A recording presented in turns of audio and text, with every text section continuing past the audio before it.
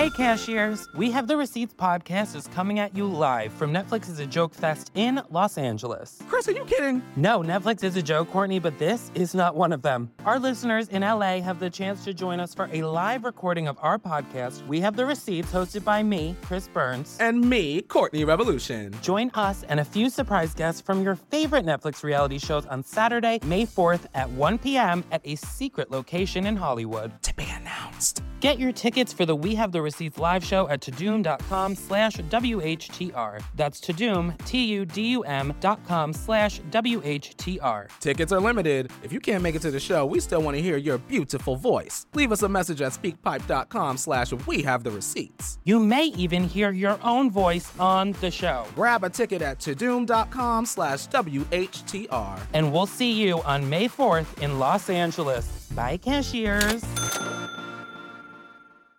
Welcome to You Can't Make This Up, a companion podcast for Netflix original true crime stories. I'm Rebecca Lavoie, your host. Each episode, we take a close-up look at a true crime documentary or series, and I talk to the people who made them, digging deep into the backstories and getting answers to questions raised by what we just watched. On the show this week, World's Most Wanted. The docuseries profiles 5 individuals suspected of committing some of the world's most heinous atrocities. The FBI, Interpol, and entire nations are hunting them down. Millions of dollars have been offered for their capture, yet all but one of these fugitives continues to elude justice. Where are they hiding, and who is helping them? I'll be talking with Thomas Zribi, the series executive producer. A few notes, this episode contains spoilers for World's Most Wanted, so make sure to watch the whole series before listening on. And due to the COVID-19 pandemic, our guest was recorded in his home and not in a studio, and we really appreciate your understanding. Felician Kabuga is among the world's most wanted criminals. Mechanisms need to be put in place to prevent movement of these perpetrators. Interpol's looking for her, CIA, MI5, they're all looking for her. Effettuiamo delle intercettazioni telefoniche, piazziamo delle telecamere. She was planner, she was motivator, she was organizer. She understood the nuances of avoiding observation and surveillance. I think she got a kick out of it. Thomas, thank you so much for joining me. I really, really enjoyed the series. Thank you very much. Nice to talk to you. Tell me more about your background and what led you to write and produce this series. Well, I'm a journalist since about 20 years. I'm getting old. Sorry about that. And I traveled a lot around the world and did a lot of international series and a lot about like big wars, big criminals, this kind of stuff. So I would say about 2 years ago, I had this idea of doing a series on the most wanted criminals all around the world with my colleagues here, in my small French, Parisian production agency here. And we started to try to find criminals who have interesting stories and try to find different types of crimes. So we started to write a project that we sent to Netflix, and it was a small idea that became a huge adventure, and now it's all around the world, and it's crazy for us. I really did. I'll tell you, as someone who also works in journalism, really appreciated the very journalistic take that this series has. I mean, I think you really do an outstanding job providing enough context and background with these stories that it's more than just about the bad guy or the bad woman in at least one of the episodes. It really does give a primer, as we'd say in English, on the background of a story. And I know you had a lot of hands-on work with episode 2 about Felician Kabuga. What made you decide to direct that episode? Because that is a very big story, the Rwandan genocide, how it played out, everything that led up to it. What made you decide to work on that one specifically? Well, for me personally, it was the man I wanted to work on because, a genocide, we say it's the crime of crimes. It's the biggest crime that exists on Earth. It's very it's horrifying. It's very frightening, the idea of a genocide. So as a journalist, as a human being, it's very interesting to work on something like that. And I've been very interested by this genocide against Tutsis in Rwanda since a long time, since I was a kid, because it happened when I was a teenager, and it's something very big in my personal memories, So I really wanted to work on this one. And the crazy thing is that this Félicien Kabuga was arrested a few months ago, the 16th of May. It was the day of my birthday, so I had a SMS in the morning. I couldn't believe it, and he was arrested just very close from where I live. So it was crazy. We traveled all around the world to try to find the guy, and finally he was just next door. It's crazy story. And you don't go out of this kind of work with no consequences. It's very deep, it's very frightening, and it's something to talk to survivors of the genocide or to criminals. You don't go out of that with no consequences, personal consequences. In the episode, you do talk about what people believe Kabuga's role was in the genocide, the importation, the financing of all these weapons, and more. Why did he do this? I'm just curious. In your research, do you have an opinion about this? Well, first of all, I have to say that he's going to be tried because he's been arrested. So actually, he's not considered guilty. So he's still officially innocent. It's important to say. Correct. But he's accused of having financed and paid for the weapons. It's a crazy idea to say when you think about a genocide. For me, it took me a while to understand when someone said once, when there is a genocide, you need someone to pay for the genocide. I said, what? I never thought about that way. And it's a guy who is accused to have paid for hundreds of thousands of machetes, to have paid weapons, to have paid the militia, and to have paid for the radio RTLM. That it was it's called the hate radio because the journalists on this radio, if I can call them journalists, were asking people to go and kill the Tutsi all around the country. And it was a country at the time where there was almost no TV, and the radio was the main media, and it had a huge impact on what happened. So what led him to be into this genocide? Well, he was a man very close to the power and very close to the president, Habyarimana, who was killed just at the beginning of the genocide, and the power before the genocide had started to discriminate and to there was like some kind of apartheid. I mean, it could be compared to the apartheid in South Africa against the Tutsi before the genocide, and he was very close to this power that was discriminating the Tutsi for years. And personally, why he went into that, it's still a very big mystery. How do you decide to pay for machetes just to kill babies and women and old people? It's very hard to imagine, but it was an ideological movement, with a political movement, with people who had the power, the army, and a government that decided to do a genocide against a part of the population. It's something crazy. I go back to your previous question, but it's something crazy to imagine that. And the last thing is, we didn't think that it could be possible that these kind of things would happen again in our history after what happened in Europe 70 years ago. I mean, I do think we see some reflections of some of those same political dynamics in some countries around the world today, including the United States, including France. We've seen some unrest there and some propaganda, and some. It's really horrifying to sort of see the most extreme version of that. I want to ask you about episode 1. I think of all of the episodes, the Sinaloa cartel is probably the storyline that American viewers would be most familiar with. Of course, we just had the very high-profile trial of El Chapo that took place in New York. We had a lot of media stories, which you refer to in the episode. We have Sean Penn, sort of inserting himself into the cartel at one point. But we don't know about, we know a lot about El Chapo here, but I really did not know a lot about El Mayo, El Chapo's compatriot, as he's referred to in this series.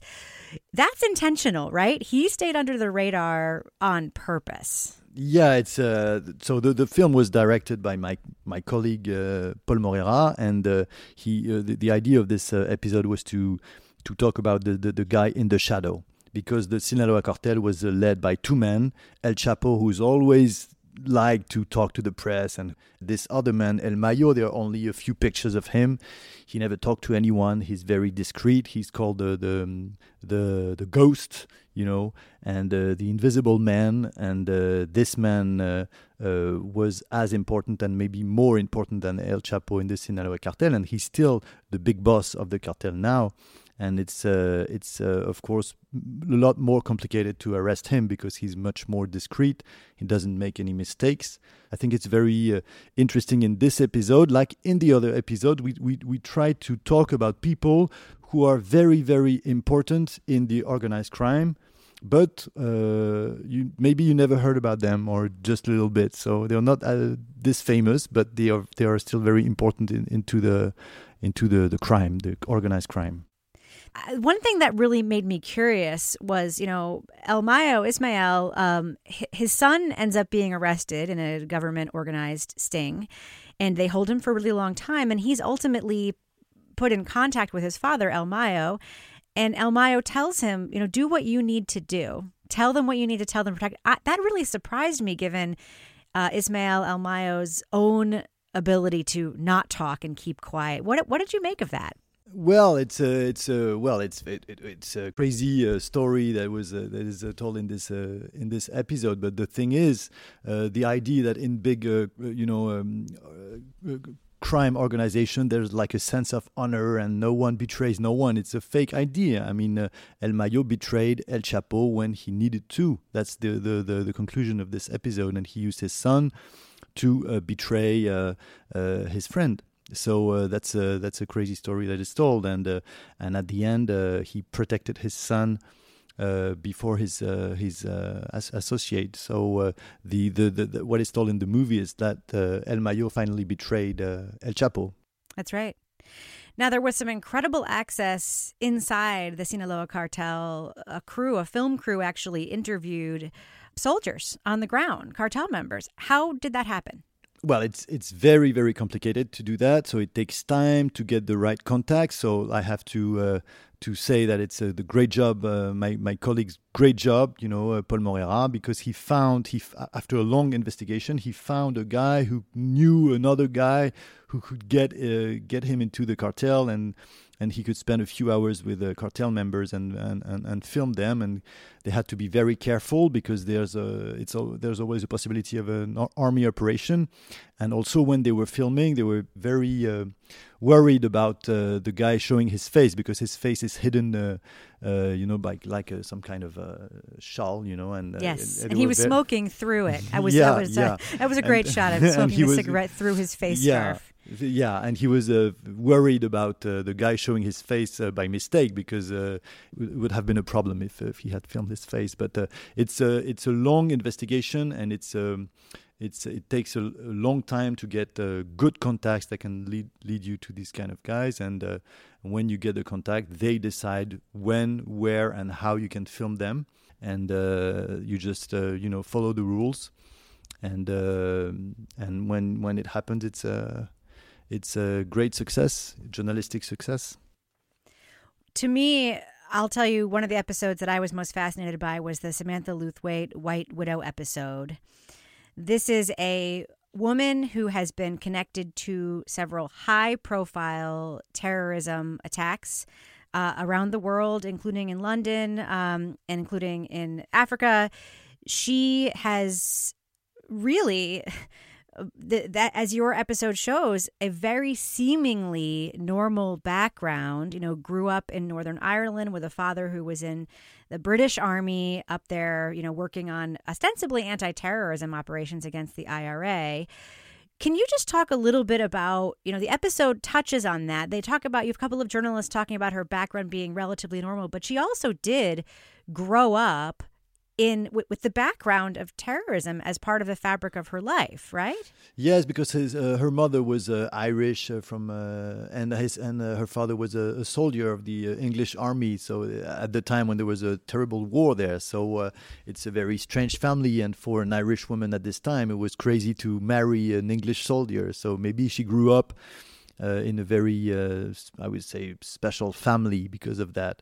And then the thing is she's very much the girl next door. She's a very pretty young English blue-eyed girl, and living in a small town in England. And she was part of this, maybe one of the first generation of West Enders who decided to go and fight for religious war, jihad, She's one of the first famous people who left Europe to go to. She went to Somalia, Kenya, and Somalia, and later and recently people went to Syria or Iraq. But she's one of the first generations of that. It's very terrifying because you feel in this episode that maybe anyone can be convinced by this crazy ideology. I was really fascinated by, around the 2005 London bombings, in which 56 people died, by the way. 4 suicide bombers set off explosives in that coordinated attack. She was married to one of the suicide bombers and then did a media interview afterwards. And we talked to the journalist Jamie Pyatt, who scored that interview. I found myself wondering, because it seemed like at the time there was a possibility that she wasn't involved, that she was his wife, that she, was sort of outside the plot. I found myself wondering if maybe she was involved before, like that if she had married him for this reason, maybe she was radicalizing people a lot sooner than was thought at the time. What do you think about that? It's very probable that she was involved in the organization of these terrorist attacks. And of course, she was already radicalized before the attacks. And of course, they had conversations about that with her husband. And it was pretty obvious. It was pretty obvious because, they were very, very religious. I mean, in a crazy way. And they had a lot of she and her husband had a lot of contacts with very radicalized people before the attack. So it was pretty obvious that she was into it. But at the time, the English police, like other polices in the Western world later, thought that because she was a woman, she couldn't be involved. It was a man thing. So when she's interviewed and she says, I'm a poor widow and I'm like a victim of these attacks. I couldn't imagine that my husband would do that. What am I going to do with my children? I mean, everybody believes her except the one investigator of Scotland Yard that we interview in this film. But everybody believes that she's just, a poor girl and she's a victim of her husband. And it was crazy. Of course, she was involved in I don't know how much she was involved, but of course she was aware of what was happening, and she was aware of what her husband was going to do. So it's pretty crazy that almost nobody imagined that she could be into it. Now, I do think that the attack at the Westgate Mall in Nairobi is, to me, one of the most stunning and memorable high-profile acts of terrorism in recent memory. There are several great documentaries. There's a photojournalist that won a Pulitzer Prize for coverage of that. So I'm curious, what is the question about her involvement there? That she was a mastermind behind it? That she was somebody who helped resource it, coordinate it? What do we think her involvement with that was? It's a very good question because we don't precisely know. What we can say about this terror attack in the Westgate Mall in Kenya is that the facts are inside the mall, Samantha Lose-Weight was not there. But a few months before, a terrorist cell was apprehended in Kenya, and she was part of it, but she was not arrested herself. And the man who was arrested said that she was the leader of this terrorist cell. And we know that this terrorist cell had planned to do terrorist attacks against bars and malls. I mean, it was part of their plan. So, and just a few months later, there was a terrorist attack in Kenya against a bar, and then against this mall, this Westgate Mall. So it's very much probable that she was involved. I don't know how much in the organization, but she was into the reflection about where they could hit in this country. She was probably part of the people who thought about, where are we going to do the terrorist attack? Maybe more, but we don't have it's not certain. It's very hard to know exactly who organized that. How there were probably a lot of people who organized this terrible attack, and she was probably around. I don't know how much. We don't know how much. Maybe a lot, maybe just a little bit, but it was part of her plans a few months before. I want to talk about episode 4's character sort of at the center, Semyon Mogilevich. The reach of this guy, not only the lives that he's taken both directly and barely indirectly, just ordered people to kill, plus his international reach in finance and in, assassinations in other countries. I cannot believe the scope of criminality around this guy. Can you just talk about him, this boss of bosses, and the sort of looming presence he has over so many things going on in the world right now? Yes, he was born in Ukraine right after the World War II in a Jewish family. And he grew up in the streets of Kiev, and he very soon started to be a small criminal, and then he became the boss of a small organization, and then the boss of a huge criminal organization. And he did everything, like drug trafficking, human trafficking, weapons trafficking, and he was the boss of, I would say, a huge mafia all around Eastern Europe. And then he started to try to conquer the United States, and that's when his problems started, I would say, because he became, he started to be on the FBI most wanted list. And but he has a lot of passports. He has a Hungarian passport, Ukrainian passport, Russian passport, Israeli passport. He was very connected to the police authorities. He always had tips. When there were police operations, he had tips. He's a very, very powerful man with a lot of political connections. So the result of that is it was impossible to arrest him. And he killed a lot of people. Like all the people we talk about in this series, he's accused of having killed a lot of people, to have a lot of blood on his hands. And today, we know where he lives. That's the crazy thing. He lives in Moscow, in a comfortable house. We know where. And Russia doesn't want to extradite, even to arrest him. So he's still there, and he's protected by the Russian state. And even if he's still wanted by the FBI, as long as he stays in Russia, he doesn't risk anything, and sometimes he shows his face. So that's very immoral, this story, because he doesn't risk anything. He's there and he's comfortable, and he killed a lot, and he's still a free man and a rich man and wealthy man, and nobody will arrest him. Probably that's. I think it's maybe, I don't know what you think, but I think it's the sad part of this stories. It's in 4 or 5 of these episodes, people are not arrested, and it's terrible, because these people are very violent and bloody people, and they are still free. It's terrible. It is. I will say the reason he's different. If you look at El Mayo, Kabuga was arrested, but El Mayo, Luthwaite, and Denaro, they're all hiding, or they're all on the run, or they're all being protected, right? And Mogilevich is operating fairly out in the open, and it really seems like global politics are shielding him in a certain sense. It's sort of like, part of Russia's flexing on the global stage. A lot of people say, in their activities in Ukraine and their election interference in the United States, and all of the other things that have been both proven and that are alleged to have happened. The sort of upholding of these characters, of these very powerful figures, seems to play into their politics in some way. And it's very interesting for me, the way that there is a reason why he's being protected. And that's why his power is so stunning to me. It's stunning to me that he was able to set up a fake company in the United States that at one point was valued at $1 billion. That's incredible. That's a crazy. Magnet company. Yeah, right? It's crazy. We don't know exactly why he's protected. We can imagine, but we can only imagine. And because we're journalists, we don't want to imagine. We just want facts. So the fact is, he's protected by the Russian state, and probably it's better for the Russian state to have him there free than to arrest him or to extradite him. So why? Well, we don't know. We heard before that mafia people or mafia guys are protected by Russia sometimes.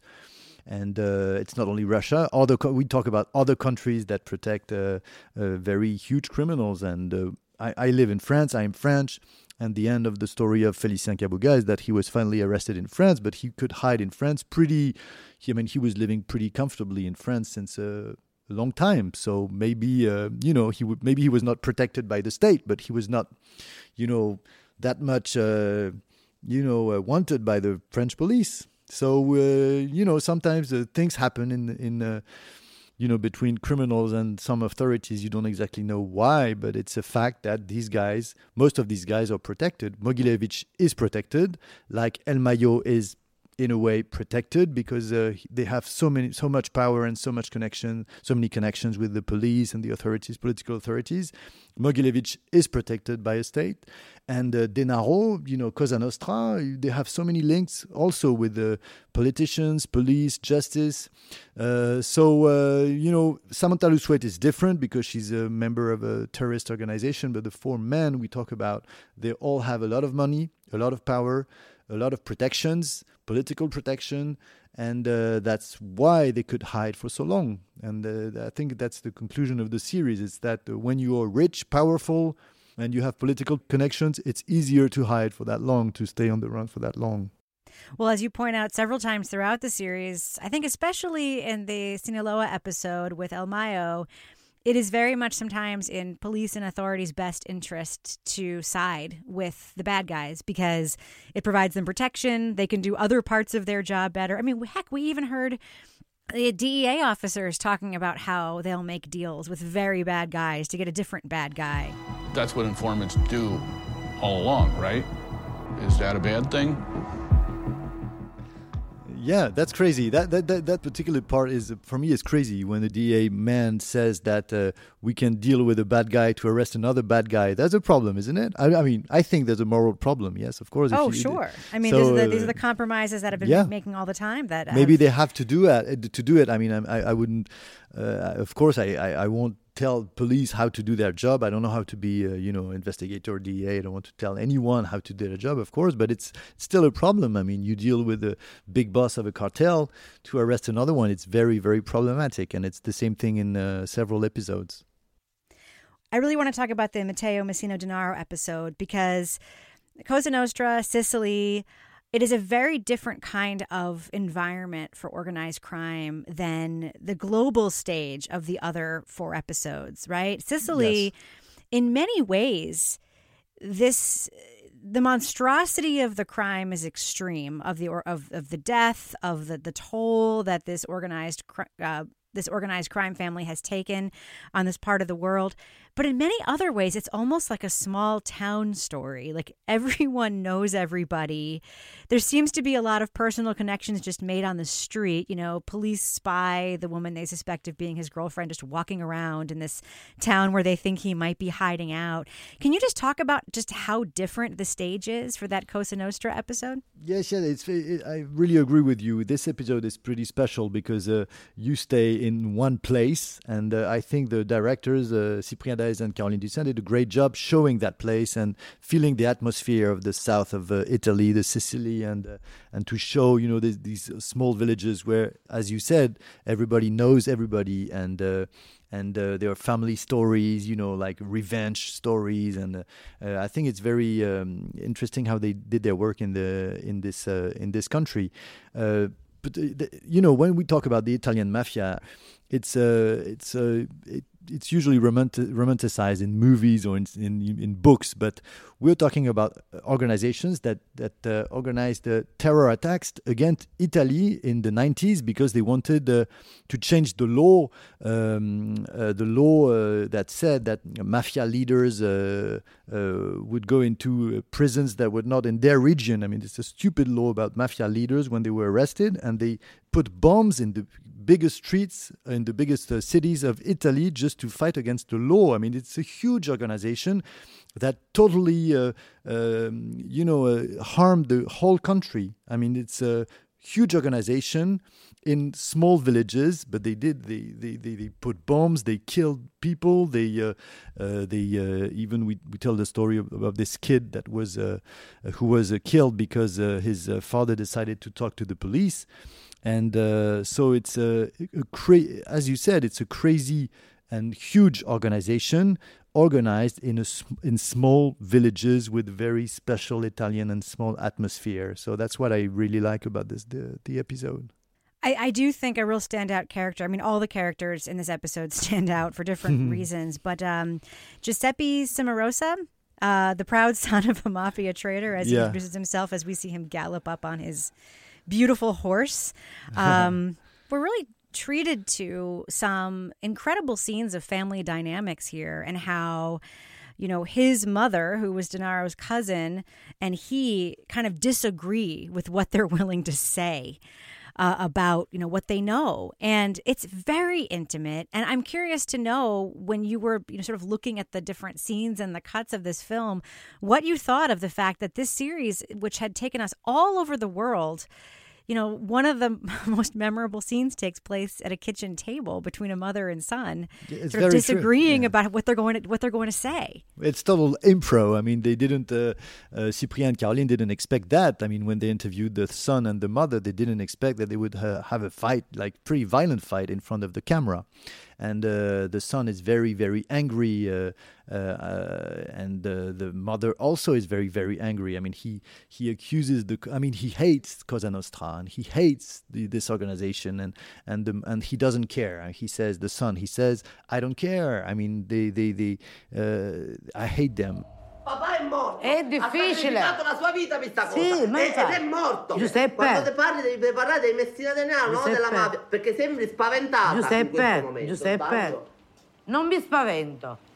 And the mother is still afraid, so she doesn't want to say too many things against them. So I agree, it's a crazy scene, and they didn't expect that. But when they came back from this trip in Italy, they also both said that they had something very special. It's a very intimate scene that shows how the mafia can can come in your room, in your kitchen, and can provoke intimate fights in families. It's a crazy organization that comes into your kitchen. So I agree with you. It's a very important scene that shows how powerful can the mafia be, even in your own kitchen.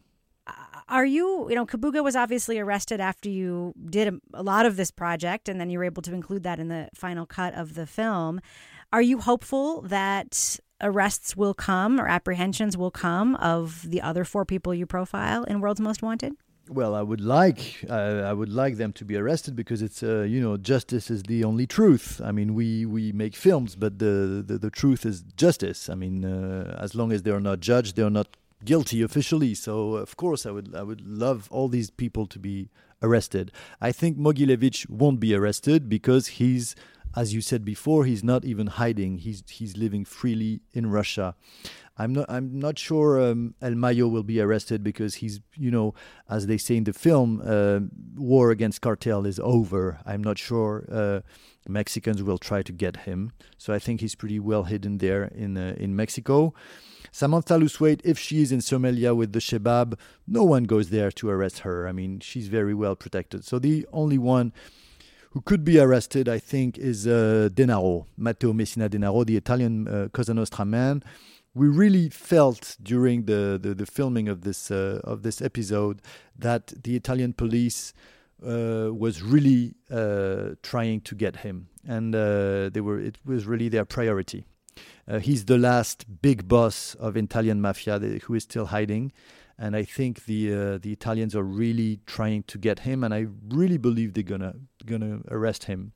I really hope they're gonna arrest him, and I really trust the Italians that they will succeed.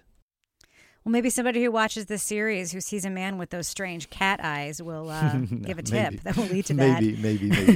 I am curious, a final question, given what you know about the kind of, people who watch Netflix right now, everybody is watching Netflix, young and old. Yeah, that's true. The service is doing really well for those of us who can't go out very often. Yeah, that's true. What are you hoping people will take away after watching World's Most Wanted?